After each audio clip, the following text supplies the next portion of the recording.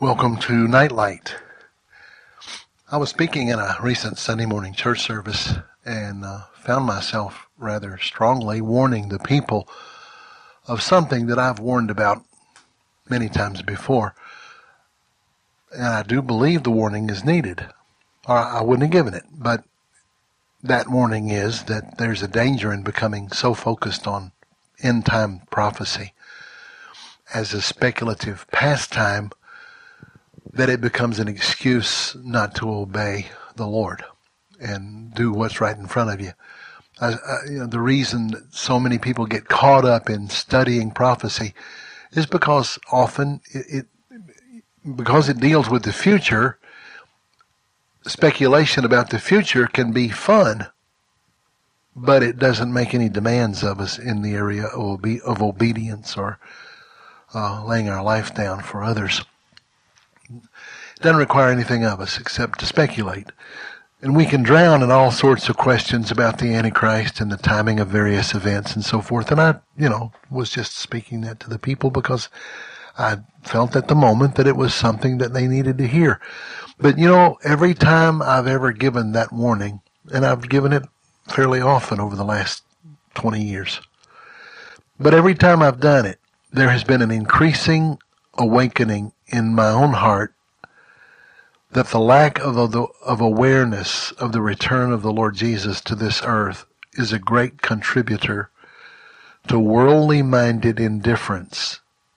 And that is more dangerous than what I was warning people about concerning speculative prophecy. Even though I do get concerned at times over the many, what I consider to be time-wasting pursuits that I just listed. To be honest, most people I know who have enough concern over prophetic questions usually have an equally motivated concern for what they should be doing with the time that we have been given that's left to us. And in spite of my cry to awaken us out of over-speculative prophecy stargazing, quote unquote, when I look in Scripture, I can't find many scriptures that sound that same warning, not to get too involved in studying prophecy. When I look in Scripture, my warnings seem to be rebuked. I mean, look at just a few. These are just a few. Philippians 3, verse 20 and 21. For our citizenship is in heaven, from whence also we look for the Savior, the Lord Jesus Christ, who shall change our vile body, that it may be fashioned like his glorious body, according to the working whereby he is able to subdue all things to himself. Hebrews 9:28, Christ was once offered to bear the sins of many, and to them that look for him shall he appear the second time without sin unto salvation. 2 Corinthians 5, 2 through 4. And I'm reading this one from the Message by Eugene Peterson. We know that when these bodies of ours are taken down like tents and folded away, they will be replaced by resurrection bodies from heaven, God-made, not handmade. And we'll never have to relocate our tents again. Sometimes we can hardly wait to move, and so we cry out in frustration. Compared to what's coming, living conditions around here seem like a stopover in an unfurnished shack, and we're tired of it. We've been given a glimpse of the real thing, our true home, our resurrection bodies. The Spirit of God whets our appetites by giving us a taste of what's ahead. He puts a little of heaven in our hearts so that we'll never settle for less. That's why we live with such good cheer. Cramped conditions here don't get us down. They only remind us of the spacious living conditions ahead. It's what we trust in but don't yet see that keeps us going. Do you suppose a few ruts in the road or rocks in the path are going to stop us? When the time comes, we will be plenty ready to exchange exile for homecoming. Then I want to read just a few more. Again, these are just a few of the verses in the New Testament that contradict my concern that we could get overly focused on end-time prophecy. 1 John 3, verses 1 through 3. Behold, what manner of love the Father has bestowed upon us, that we should be called sons of God. And that's what we are. Therefore the world does not know us, because it did not know him. Beloved, now we are the sons of God. And it does not yet appear what we shall be, but we know that when he shall appear, we shall be like him. For we shall see him as he is. And every person who has this hope purifies himself or herself, even as Jesus is pure. James 5, verses 7 through 9. Be patient, therefore, brothers and sisters, unto the coming of the Lord. Behold, the husbandman waits for the precious fruit of the earth, and has long patience for it until he receives the earthly and latter rain. You also be patient. Establish your hearts, for the coming of the Lord draws near. Titus 2, verse 11 through 13. For the grace of God that brings salvation has appeared to all men, teaching us that denying ungodliness and worldly lusts, we should live soberly, righteously, and godly in this present world, looking for the blessed hope, the glorious appearing of the great God and our Savior, Jesus Christ. Then, of course, 1 Thessalonians 4, 13 through 18, most of us know. But I would not have you to be ignorant concerning those who are asleep, so that you will not sorrow as those who have no hope. For if we believe that Jesus died and rose again, even so those who are asleep in Jesus will God bring with him. For this we say to you by the word of the Lord, that we which are alive and remain at the coming of the Lord shall not precede those who are asleep. For the Lord himself shall descend from heaven with a shout, with the voice of the archangel, and with the trump of God, and the dead in Christ shall rise first. Then we which are alive and survive shall be caught up together with them in the clouds to meet the Lord in the air, and so shall we ever be with the Lord. Therefore comfort one another with these words. And maybe the most famous of all, 1 Corinthians 15, verses 51 through 58. Behold, I tell you a mystery. We shall not all sleep, but we shall all be changed in a moment, in the twinkling of an eye, at the last trump. For the trumpet shall sound, and the dead shall be raised incorruptible, and we shall be changed. For this corruption must put on incorruption, and this mortal must put on immortality. Then shall be brought to pass the saying that is written, Death is swallowed up in victory. O death, where is your sting? O grave, where is your victory? The sting of death is sin, and the strength of sin is the law. But thanks be to God who gives us the victory through our Lord Jesus Christ. Therefore, my beloved brothers, be steadfast, unmovable, always abounding in the work of the Lord, for as much as your labor is not in vain in the Lord. Now, when you think about it, the Bible warnings that are most commonly repeated are never warnings to not pay too much attention to prophecy.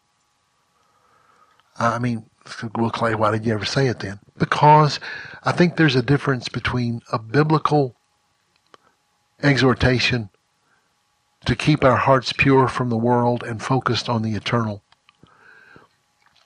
There's a difference in that from the kind of pop Christianity, bubblegum, easy believism, fly out of here and escape anything bad mentality that many people get caught into. So, as much as it may seem like I'm contradicting myself, I'm still saying two things.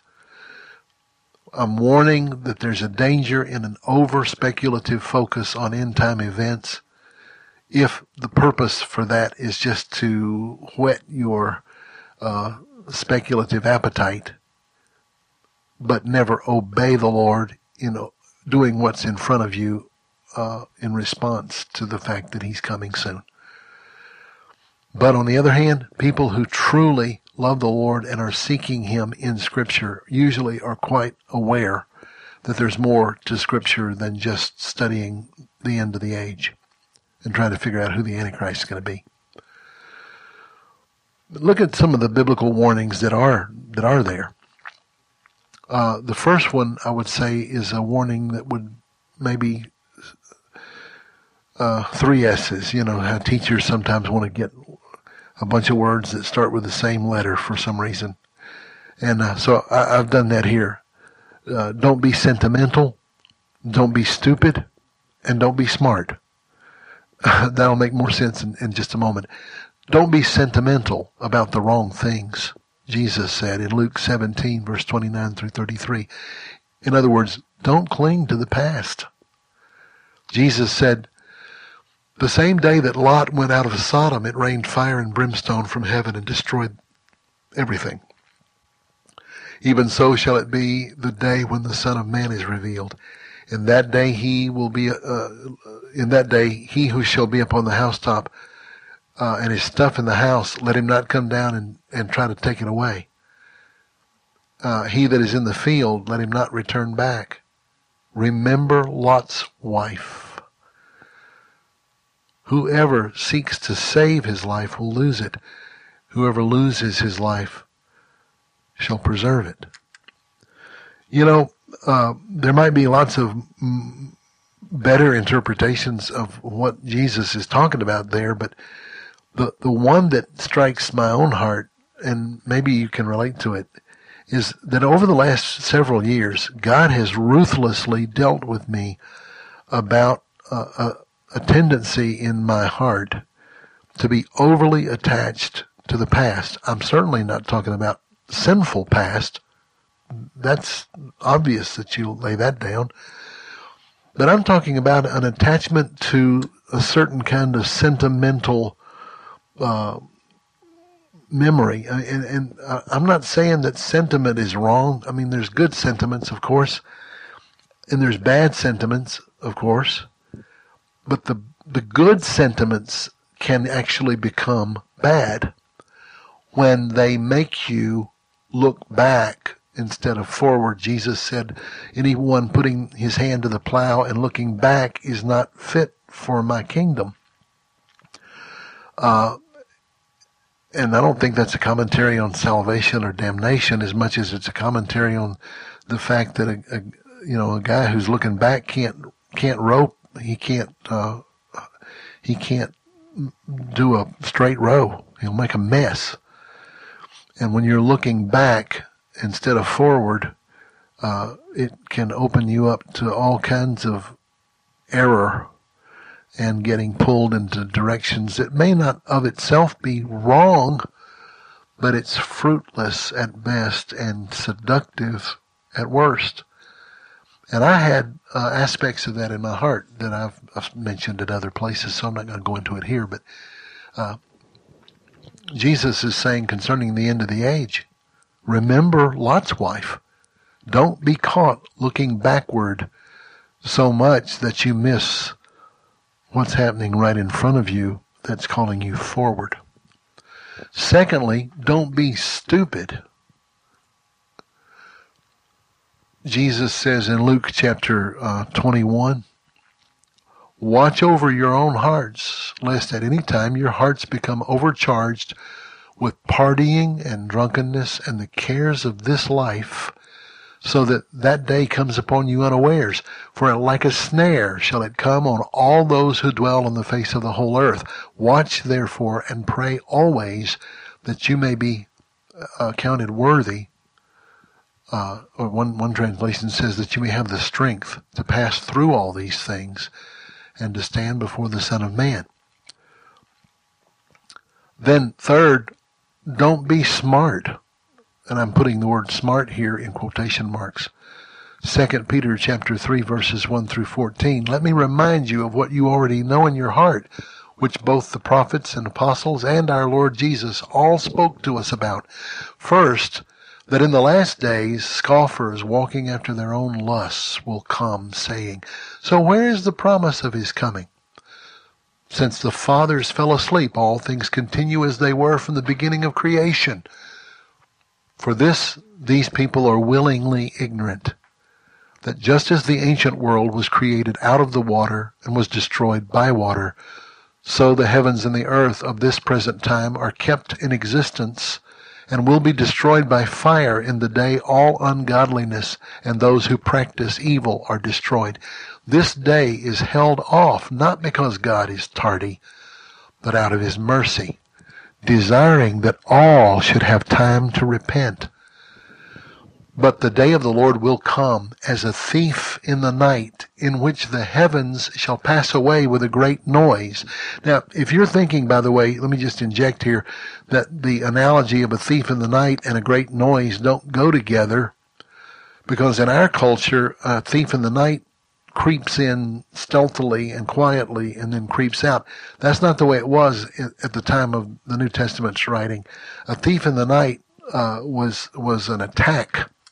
And it came very loud and frightening and overwhelming. And so when he says that the Lord will come like a thief in the night, in which the heavens will pass away with a great noise, and the elements melt with fervent heat, the Lord also, the earth also, and the worlds, and everything in it will be burned up. Seeing then that all these things shall be dissolved, what kind of persons ought we to be in our lifestyle? Looking for and hasting the coming of the day of God. King James Version is erroneous here. It says we hasten to the day of God. But that's not what the text says. It says looking for and hastening the day of God. Nevertheless, we look for a new heavens and a new earth wherein dwells righteousness. Therefore, since you look for such things, be diligent that you may be found with him in peace, without spot, blameless. Notice how many times in these 8 or 10 verses that we've read, it's taken for granted that you're looking for him, that you're longing for him. The attitude of the people who received these original letters was a very different attitude than what has become common in modern 21st century Western Christianity. We are going to have to return to the mindset that these verses presuppose we're going to have. If we're going to be comforted and strengthened by the Scriptures, the only way we're going to be able to be comforted and strengthened and exhorted by those Scriptures is to have the same mindset that the people that these Scriptures were first written to had.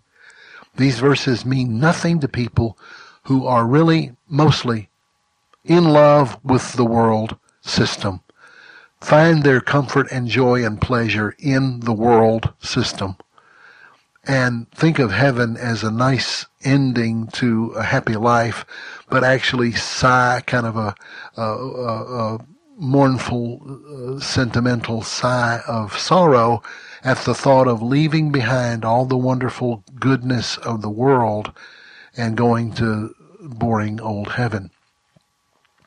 And when I run across people who have that view, I mean, I had that view when I was maybe a teenager, but it didn't take me long, once I'd come to the Lord, for the darkness and brokenness of the world to become real to me, and for the hope of what his return meant.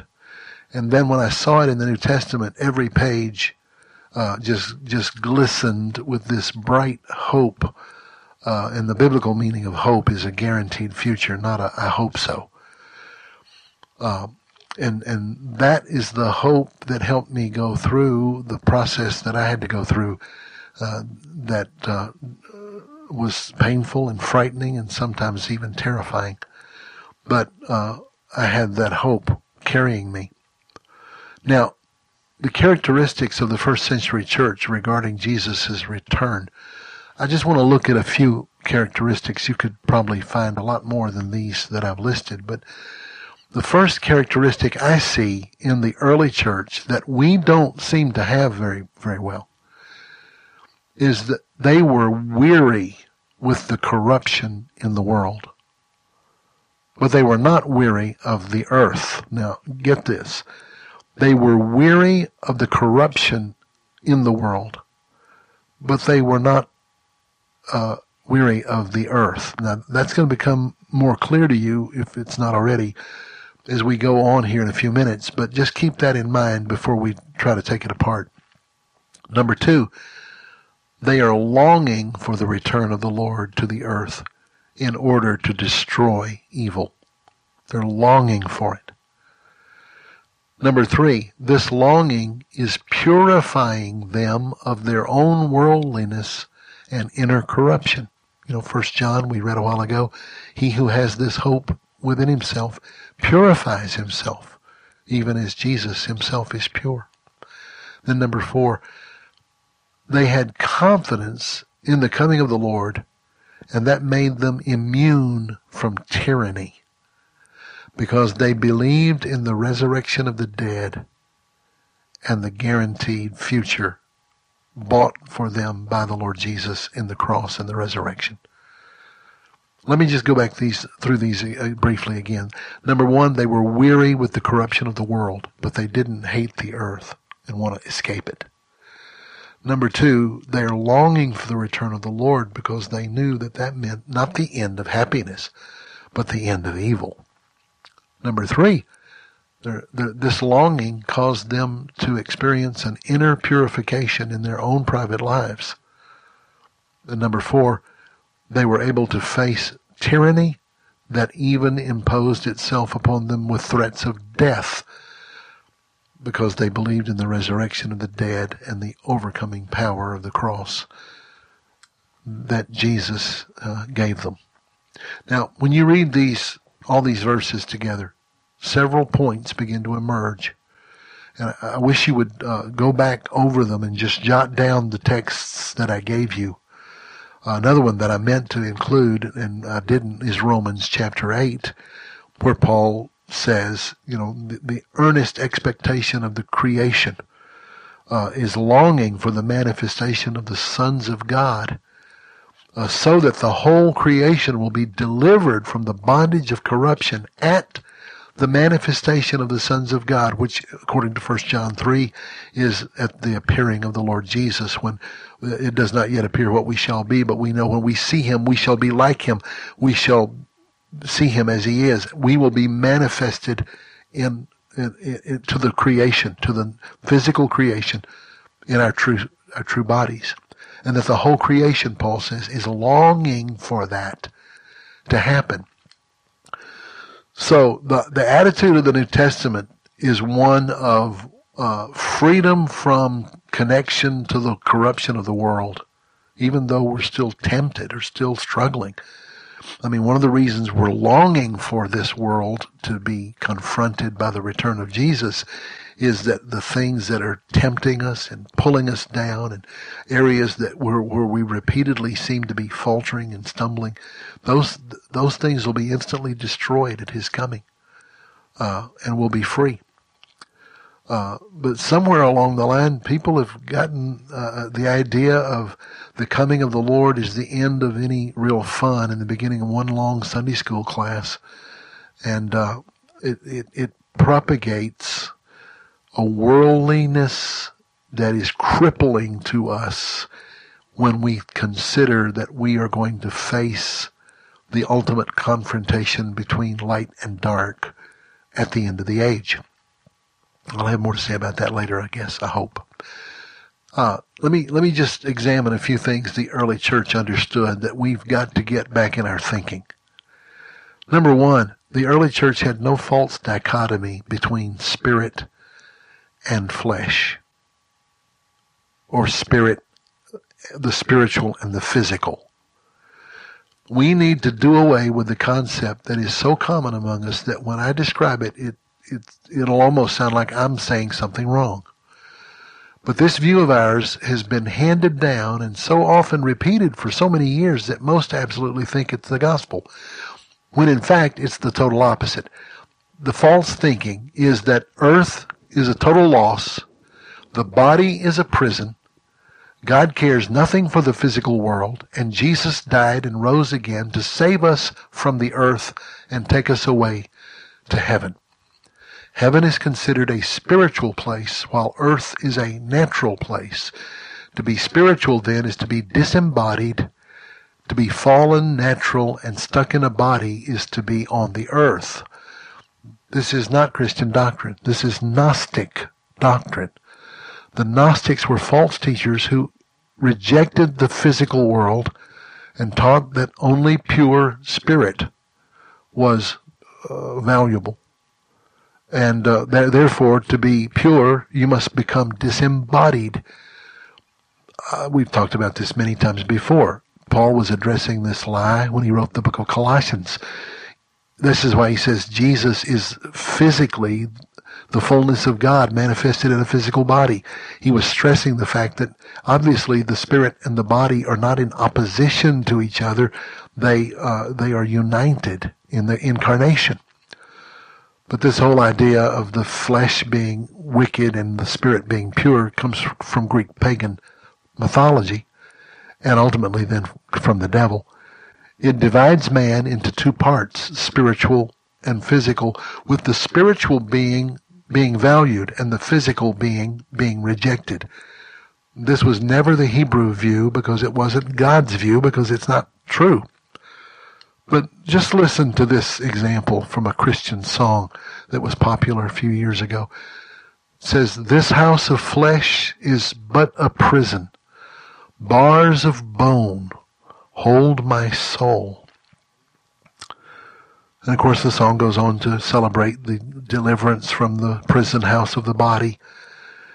And look, we can understand how that thinking gets into us. When you groan and creak when you try to get up out of your chair, you think it's the chair creaking and it's your own bones.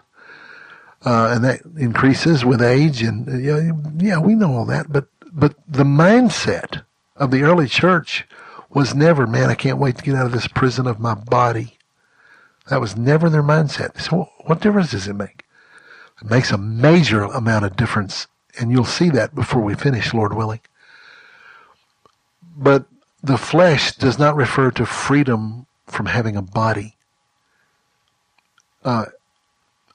That's not what it means to overcome the flesh, to get rid of your body. Overcoming the flesh means you no longer live as if you're separate from God. Living in the Spirit doesn't mean living as a ghost. It means living in union with God while you're still in your physical body. It was the early church's understanding of both of these aspects of their nature that made them effective representatives for God on the earth. In fact, because they believed that they were already God's sons and daughters, because they believed in the resurrection of the dead and the coming eventually of the King who would manifest a totally new and holy kingdom, they were dangerous to the empires of men. It was never the Gnostics who got persecuted. Why? Well, because they were otherworldly. They were no threat to the kingdoms of this world. They believed that the physical didn't matter and only the spirit mattered. So there was no danger coming from the Gnostics in the eyes of the Roman persecutors. When Jesus told Pilate, "My kingdom is not of this world, else my people would fight," Jesus was not meaning that it's all just a smoky fantasy and that there's nothing real to it. Pilate, you don't need to worry about me. I mean, we're just going to go off to heaven. That's not what he meant. He meant that the power of his kingdom, which would eventually take over all the kingdoms of the earth, would not use earthly, worldly power in order to take control, but that his kingdom would come and was already present in the earth, was clearly stated over and over by Jesus and by the early church. Another verse that may come to mind that seems to support the idea that we belong up in heaven, not on earth, and that's what we're supposed to focus on, is Philippians 3:20. I quoted it a while ago. It states, quote, "Our citizenship is in heaven." But as is so often the case, we don't understand the cultural context in which Paul made that statement, and so we misunderstand it. Paul is purposefully using a term the Philippians would identify with. Philippi was a Roman colony. But not all of the settlers that were there in Philippi were Roman citizens. Still, they knew what Roman citizenship meant. They were to be Rome in extension. To be in Philippi was to be in Rome, so to speak. So though they were an outpost many, many miles away from Rome, their citizenship was Roman. Obviously, this did not mean they were to be ghosts. It meant the opposite. They were to be Rome in all the outpost areas where Rome held dominion. So when Paul says, your citizenship is in heaven, the Philippian saints would have immediately understood the analogy. Just like you're not in Rome, but Rome is in you because you're a Roman citizen, so in the same way, your citizenship comes from heaven, and you're to occupy the territory in which you live as if heaven is already on the earth. There's no idea here of a false dichotomy between the physical and the spiritual. In fact, it's the very opposite. It's not us going off into a spirit world and disappearing, but it's the kingdom coming to the earth. Now, the next mindset that the early church had that we've got to regain is they were against the world and therefore were able to heal the world. The early church was fully aware that the world they lived in was corrupt and that it was passing away. What they needed to be loosed from was not their physical bodies, but to be loosed from the affections and lusts and idolatry of the present evil world. Paul expresses this in his opening statement to the Galatians in chapter 1, verse 4, where he says that Jesus gave himself for our sins in order that he might deliver us from this present evil world. And if you get a picture in your mind at the quoting of that verse that he meant to take you out of the planet, then you missed the point. He came to deliver you from this present evil world. Jesus said in John 17, Father, I pray that you not take them out of the world, but keep them from the evil one who is in the world. And in Acts chapter 2, verse 40, on the birthday of the church, Peter says in his sermon, in the closing words of his first sermon, save yourselves from this perverted generation. He didn't say save yourselves from hell, although that's obviously part of it. But save yourselves from this perverted generation. Titus chapter 2, verses 11 through 14, which we quoted previously. Paul explains that Jesus came to redeem us from all iniquity and to purify for himself his own special people, empowered to do good. Now, obviously, doing good means doing good on the earth, because you don't need people to come do good in heaven. Such an empowered people, envisioned with heaven's economy, secure in heaven's life, and submitted to heaven's king, would be a terror to the kingdoms of this present world. Not because they are a military danger, but far more, they are a moral danger.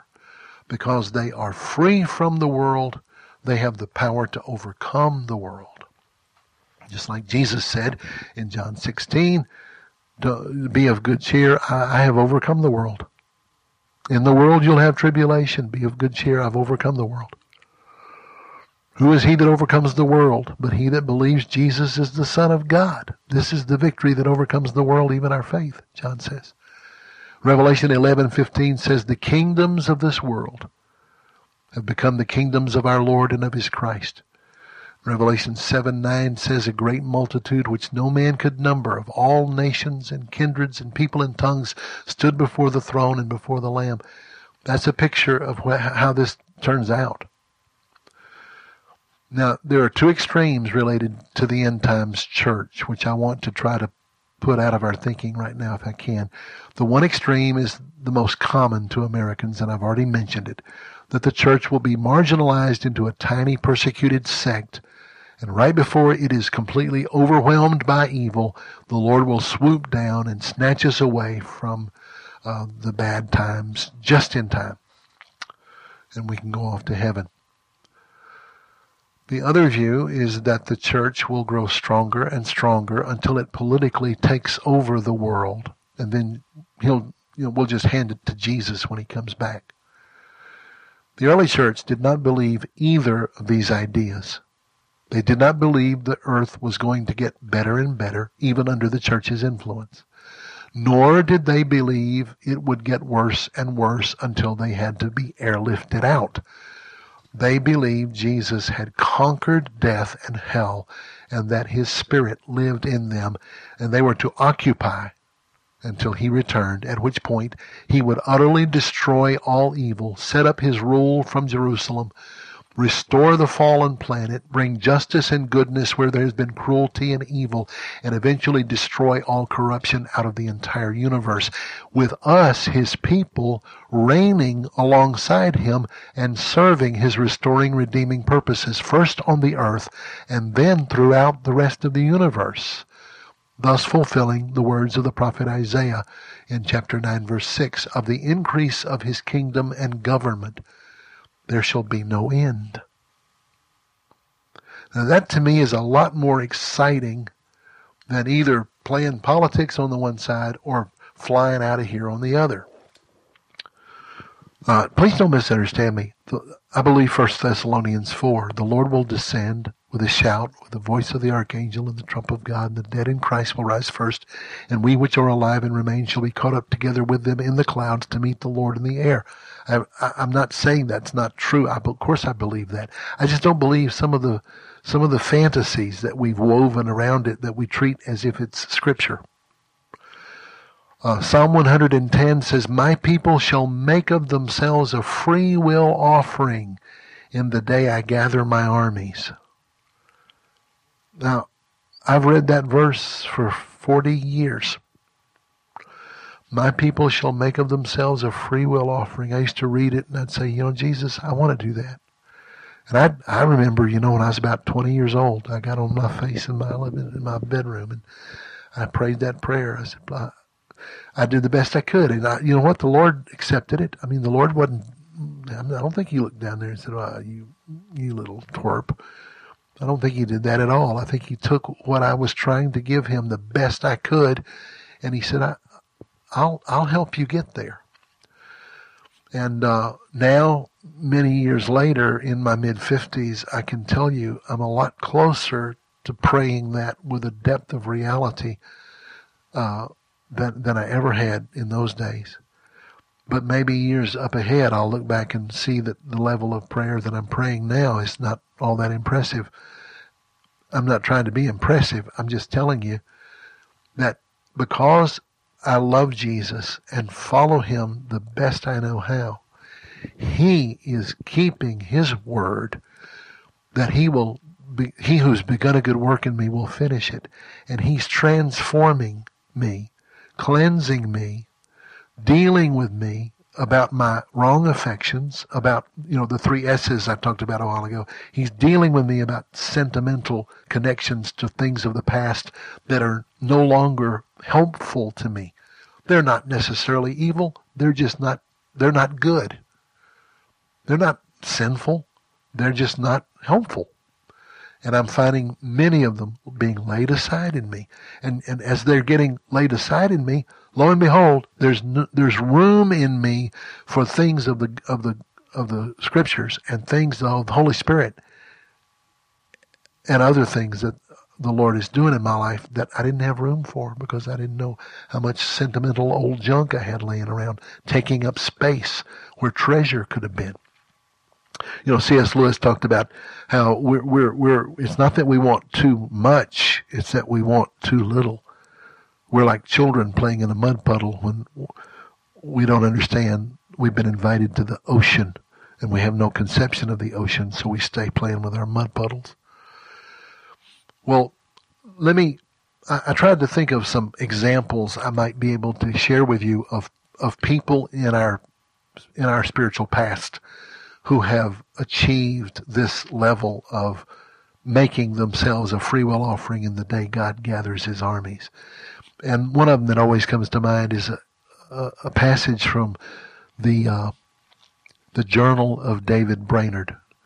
Many of you may not know David Brainerd was the son-in-law of Jonathan Edwards. And he died before he was 30, ministering to the Indians.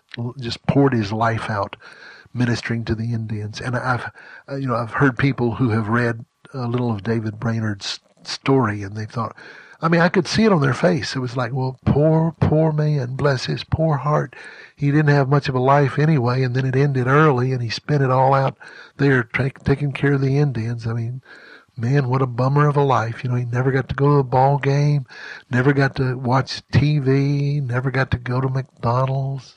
How sad. Now, the language here is kind of archaic and flowery to us. And if you just kind of try to overlook that and hear the heart of this is what he wrote. I long for God and for conformity to his will and holiness 10,000 times more than for anything here below. He describes standing before the communion altar and becoming aware of the power of the presence on the table. And he said he became filled with a light and a sense of love that was so strong that, quote, I was in ecstasy. My body was so weak I could hardly stand. I felt at the same time an exceeding tenderness and most fervent love toward all mankind, so that my soul and all the powers of it seemed to melt into softness and sweetness. This love and joy cast out all fear. Then 3 years later, he wrote in that same journal, I feel exceedingly dead to the world and all of its enjoyments. I was ready to give up my life and all its comforts as soon as the Lord called me to that, and yet I have so much comfort as almost ever I had before in my whole life. Life itself appeared but an empty bubble.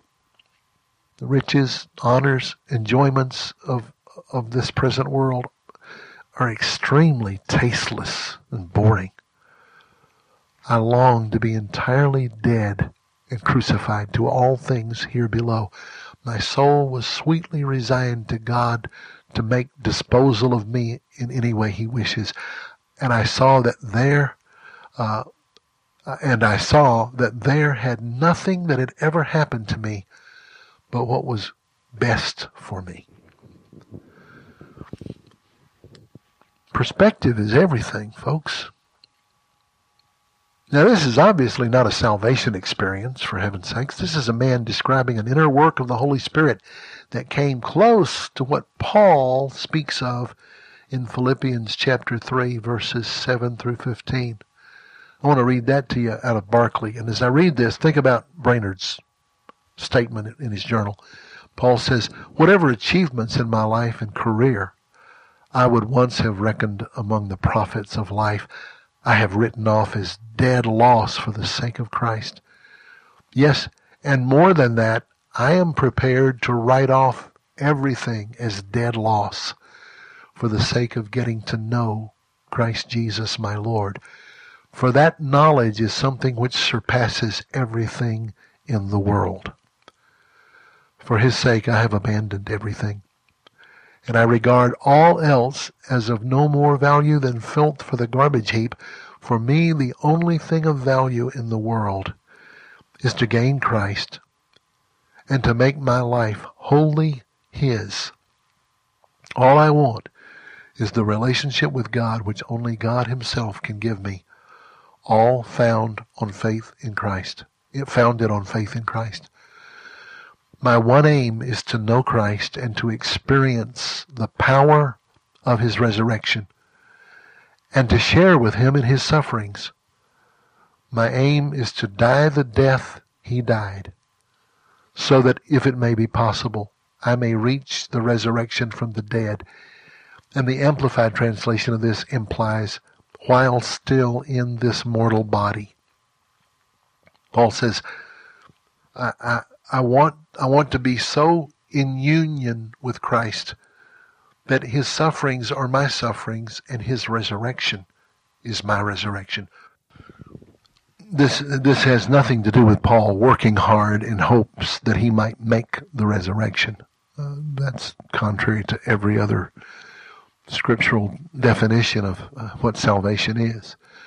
But he's saying, I want to be so in union with him that I can achieve the resurrection while still in my mortal body. And I think he's making reference to that in Romans 8 when he says, if that same Spirit that raised Christ from the dead dwells in you, he will quicken, make alive your mortal bodies also.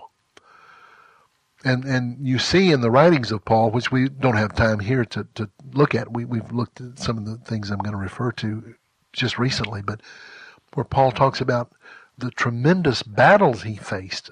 Without were fightings, within were fears. We were surrounded by death on every side. We thought we'd been given over to death, he says in 2 Corinthians chapter 2.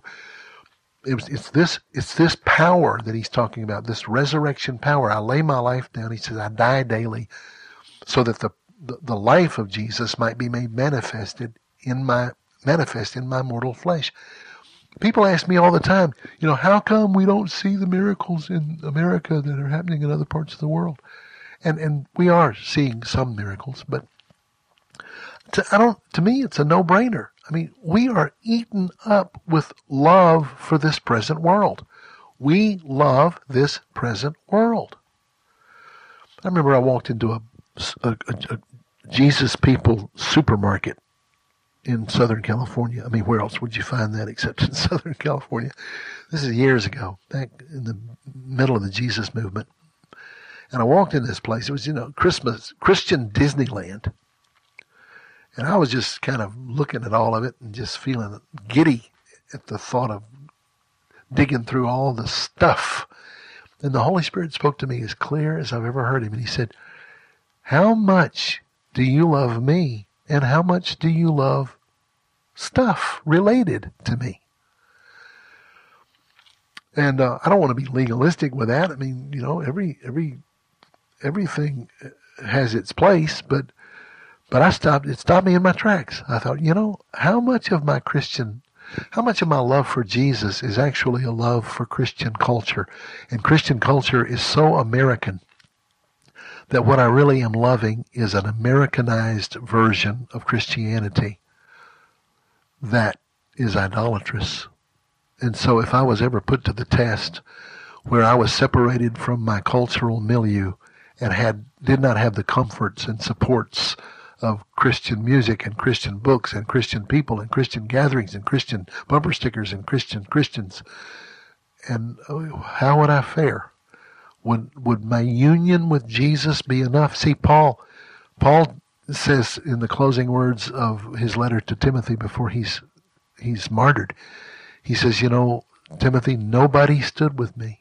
Nobody. Everybody abandoned me at my trial. Nobody was there, but the Lord stood with me. Are you hearing me? So when I talk about prophecy, when I talk about longing for his return, I remember times in my life when I would stand and look out the window and I would think, I wonder if it'll be today. I stood at my window and looked for my kids to come home and looked for loved ones to appear in my driveway. And as much as I loved them and as much as I wanted to see them, nothing moved me as deeply as those days when I used to look out the window toward this eastern sky and just say, I wonder if it'll be today. And then that faded, that faded away. And I got wrapped up in all kinds of theological questions about the end times. And with all due respect to those issues, which I still engage in, when the Bible talks about those who long for his appearing, I don't think it's talking about people who are really, really charting the progression of the 10 toes and what's happening in Europe and whether Russia's getting ready to attack Israel or not and who the Antichrist is going to be and, how many people's names add up to 666. Now, it's got nothing to do with that. It has a lot more to do with standing and looking out the window the way you would looking for your dad to come home from some long separation, and you're longing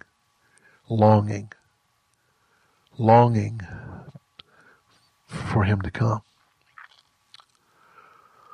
Paul goes on to say here in Philippians 3, he says, I don't claim that I've already attained this resurrection while still in my mortal body, or that I have already reached perfection. I press on to try to grasp that for which Jesus has grasped hold of me. Brothers, I do not regard myself to have grasped the prize, but I have one aim in life, to forget what lies behind and to strain every nerve to reach what lies ahead. And so I press on to the goal to win the prize to which Jesus calls me upward and onward. Now, you might be thinking, well, David Brainerd, he was special, and Paul is Paul. So what do you expect? But look what Paul says here. This must be how all of us who are mature Christians feel about life. If there's any point on which you feel differently, God will make it clear to you in time. Did you get that? Paul's saying, look, I'm not some super apostle. Paul is obviously beyond any other example we can think of in history, but that's because we don't know much about history. God's got people down through the ages who have walked in a level of union with Him that has transformed their particular culture. I'm not saying they're, quote, greater than Paul or less than Paul. Paul be the first one to say, I'm not the measuring stick anyway, for heaven's sakes. He got pretty aggravated with those who wanted to be of Paul versus those who wanted to be of Peter and those who wanted to be of Apollos. He said, forget all that. The standard is Jesus. But then he goes on to say here, if you want to read on in the rest of Philippians 3, he goes on to say, I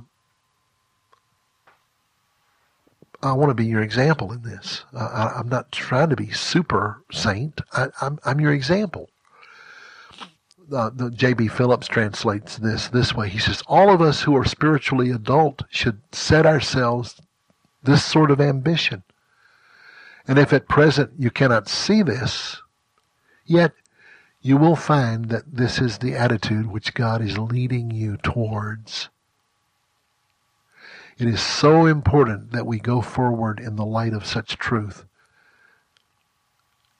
and not shrink away from it or not back away from it. That's the way J.B. Phillips translates that. Then Paul goes on to say here, let me be your example. Let my example be the standard by which you can tell who are the genuine Christians among you and who are not. For there are many of whom I have told you before and tell you again now, even with tears, that are enemies of the cross of Christ. They love this present world. They're headed for destruction. Their God is their own appetites. The implication there, the use of the word belly in the King James Version, is talking about the sexual, that whole part of the physical being that gives itself over to partying, drunkenness, revelry, immorality, sexual sin of various types. He says, they love, their pride is in what they should be ashamed of. He said they revel in things that they ought to be ashamed of. And this world is the limit of their horizon. Again, this is Barclay's translation. This present world is the limit of their horizon. But our citizenship is in heaven. Now, see, I mentioned this a while ago. You understand what Paul's saying to them is our citizenship is in heaven. He's not saying they love the present world, but we're going to float off into the sky and live in heaven where we don't do those nasty, dirty things that take a physical body. That's not what he's saying. But that's what 90%, I don't know how many percent, too many, Christians think when they read this. He's saying, our citizenship is in heaven. We are here on the earth, but we are citizens of heaven, and we are bringing heaven to the earth. Our vision goes beyond this present world to the hopeful expectation of the Savior who will come from heaven, the Lord Jesus Christ, who will transform these wretched bodies of ours so that they become like His glorious body by the power that He has that makes Him master over everything. Praise be to God.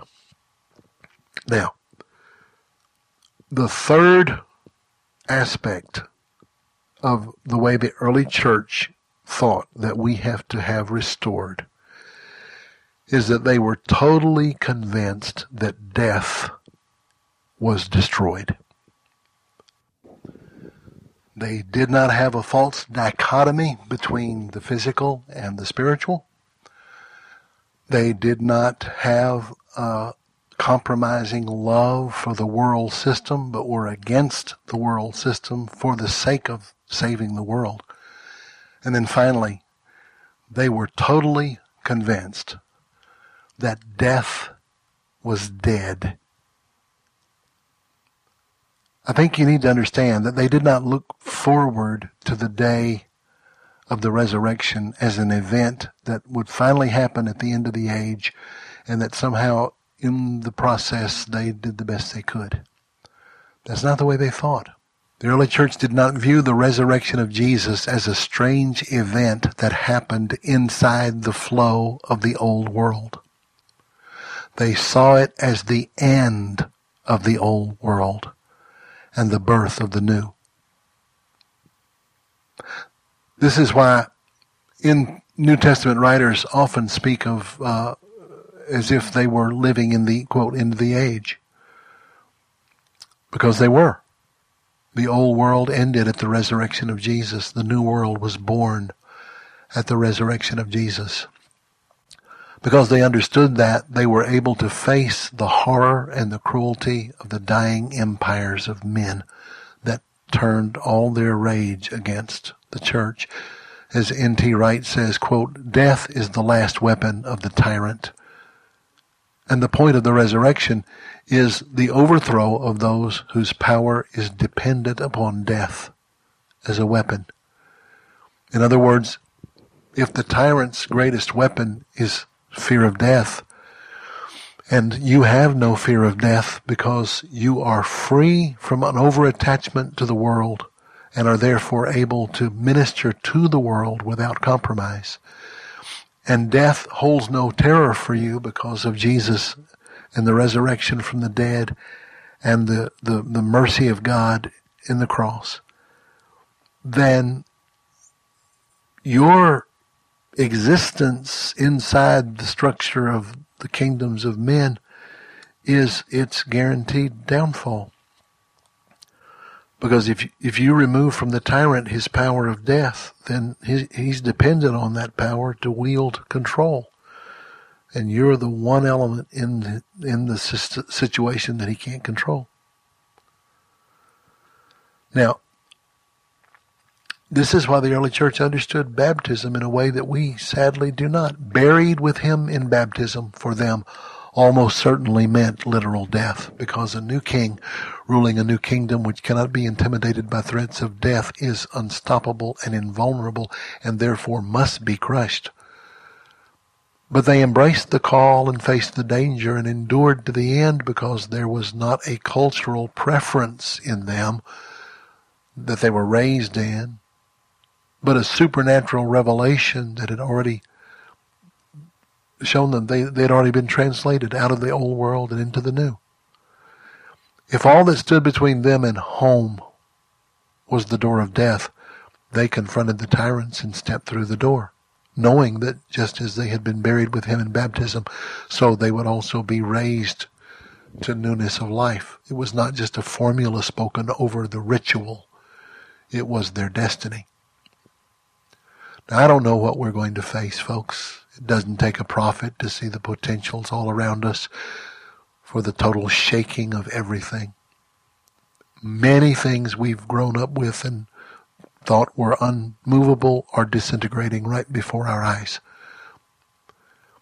And it's my earnest desire that before such shaking comes, that all those I love and all those that I have any influence with might be awakened to the great difference there is between the view of the first church that we've been examining and the weak caricature of Christianity that we have culturally become. It is within our grasp, each one of us individually, if we want to follow the lead of Paul and of David Brainerd,